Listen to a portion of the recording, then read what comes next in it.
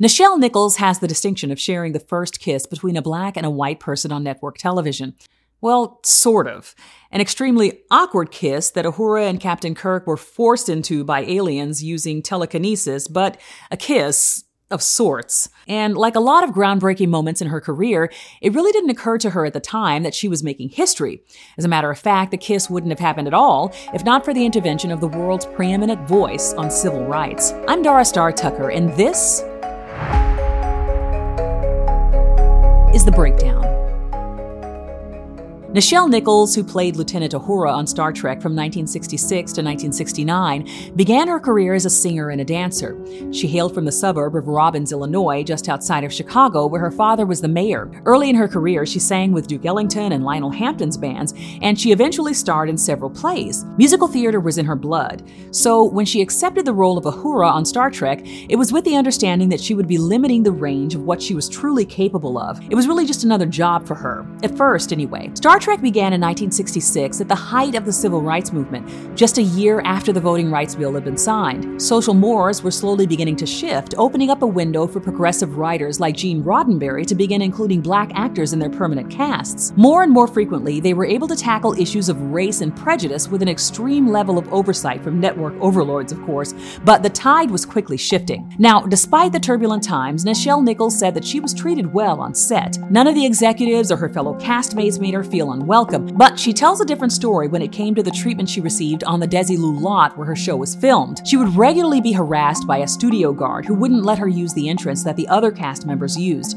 She was often made to check in at the front desk as if she were a guest visiting the set. The security guard even lied to her at one point, telling her that she had been replaced by a blonde-haired, blue-eyed woman. She also said the person hired to take publicity stills of the cast often cut her out of group shots intentionally. She continually endured microaggressions like this, but she didn't want to give those folks the satisfaction of thinking that they had rattled her, so she never complained to Gene Roddenberry or anybody else.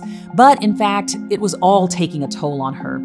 That and the fact that she felt her character, Uhura, didn't have enough to do, and she wasn't wrong. There were definitely conversations happening with network brass that giving her character too much airtime could upset viewers in the South. So for the first season, Uhura was mostly relegated to channeling hailing frequencies on the ship's bridge. She had also seen other cast members receive fan letters, but she hadn't received any of her own. She couldn't understand why her character wasn't connecting with audiences, but she soon learned that the studio was inexplicably keeping fan mail from her. When she found out that there were actually tons of letters waiting for her in the mailroom that no one had bothered to tell her were there, it was the last straw. So when she received an offer to do a musical play that she was really excited about, she took it as an indication that it might be time to move on. She was really nervous about having to break this news to Gene Roddenberry, but she mustered up the courage and eventually told him that she would be seeking out greener pastures after the first season. Of course, he had no idea about the harassment that she had been enduring. He tried to tell her what a mistake he thought she was making.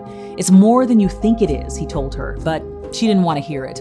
She finally laid her resignation letter on his desk and said her decision had been made. He told her to take the weekend to think about it and to come back on Monday morning and let him know what her final decision was. She walked out of his office assuming that she was on her way out, but fate had other plans. What she didn't know was that she would have an encounter that very weekend with what was likely the only person who could have convinced her to change her mind about leaving the show. Now, Nichelle had been invited to be the special guest at an NAACP fundraiser that Saturday evening. While she was seated at the dais before the event, one of the organizers came up to her and let her know that a huge fan of the Star Trek series really wanted to meet her. She got up, expecting to have a cursory exchange with a starstruck viewer, and, well, I'll let her tell it. I turn, and instead of fan, there's this face the world knows with this beautiful smile on it. And I remember thinking, whoever that fan is going to have to wait because Dr. Martin Luther King, my leader, is walking toward me. He proceeds to tell her what an impact her character has had on him and his family, and that it's the only show that his children are allowed to stay up past their bedtime and watch. She couldn't get out a single syllable. She was so taken aback. He continued to lavish praise on her, and she finally thanked him and started to tell him how much she was going to miss her co-stars. With a great deal of consternation, he asked her what she meant. So she started explaining that she had an offer to do musical theater that she was really excited about. He didn't even let her finish the sentence. He told her that if she left, Roddenberry could theoretically replace her with anyone, another white actress, a man, or even an alien. He said the door would be closed after that, so she needed to remain in that role for all it was doing for the culture. She couldn't respond in that moment, but she knew what he was saying was true. She said the whole world tilted after that for her. Nothing was the same. She finally understood what Gene Roddenberry had been trying to tell her. It was bigger than just her. Other than the Beulah series in the early 1950s, no black woman had ever starred in a network show, certainly not in anything other than a servant role. She was effectively going where no black woman had gone before, and it hadn't even occurred to her until that moment. She took Dr. King's words to heart and meditated on them that weekend. She was experiencing all sorts of emotions and struggled with her decision for the remainder of the weekend. She even experienced feelings of anger.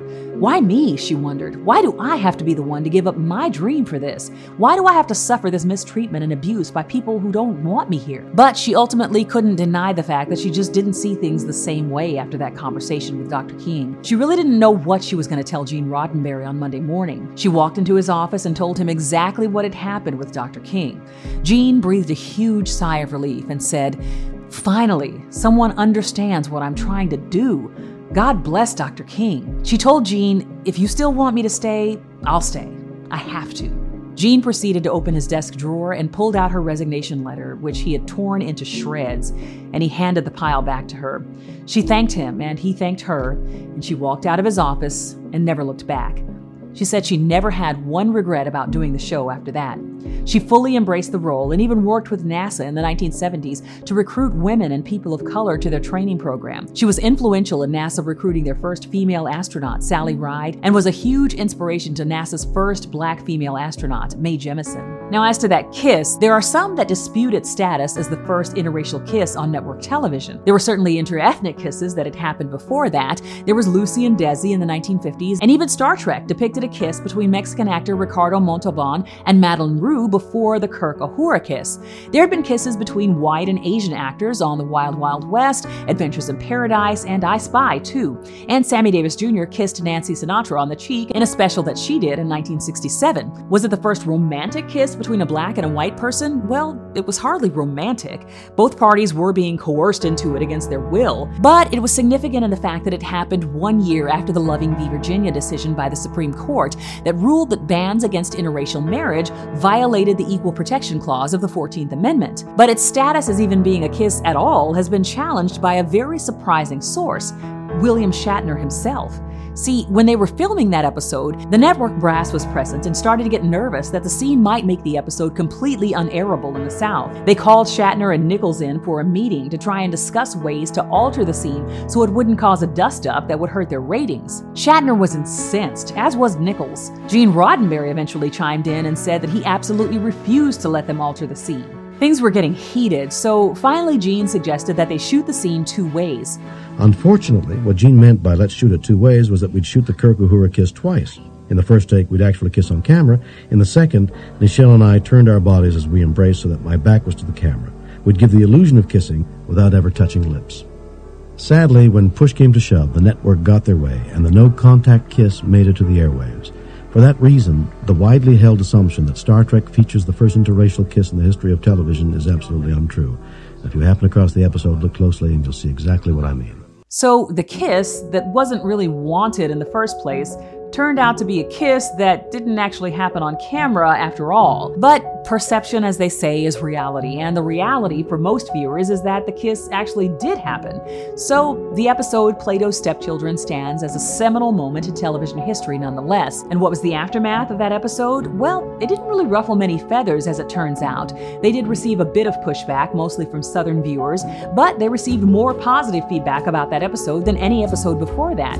And the moment just sort of came and went. It wasn't until much later that journalists and viewers and the actors themselves began to understand just how significant that moment was in television history. A moment that wouldn't have come if not for that fateful meeting between Nichelle Nichols and the man that she acknowledged as her leader. A man who had the vision and foresight to convey to her the importance of the work that she was engaged in. Work that would allow his children to envision a future where they had an equal part to play in creating the kind of society that he could only dream of. I'll be performing live in New York on the 11th of September and in DC on the 15th of October. Visit the link in my bio or the caption for details.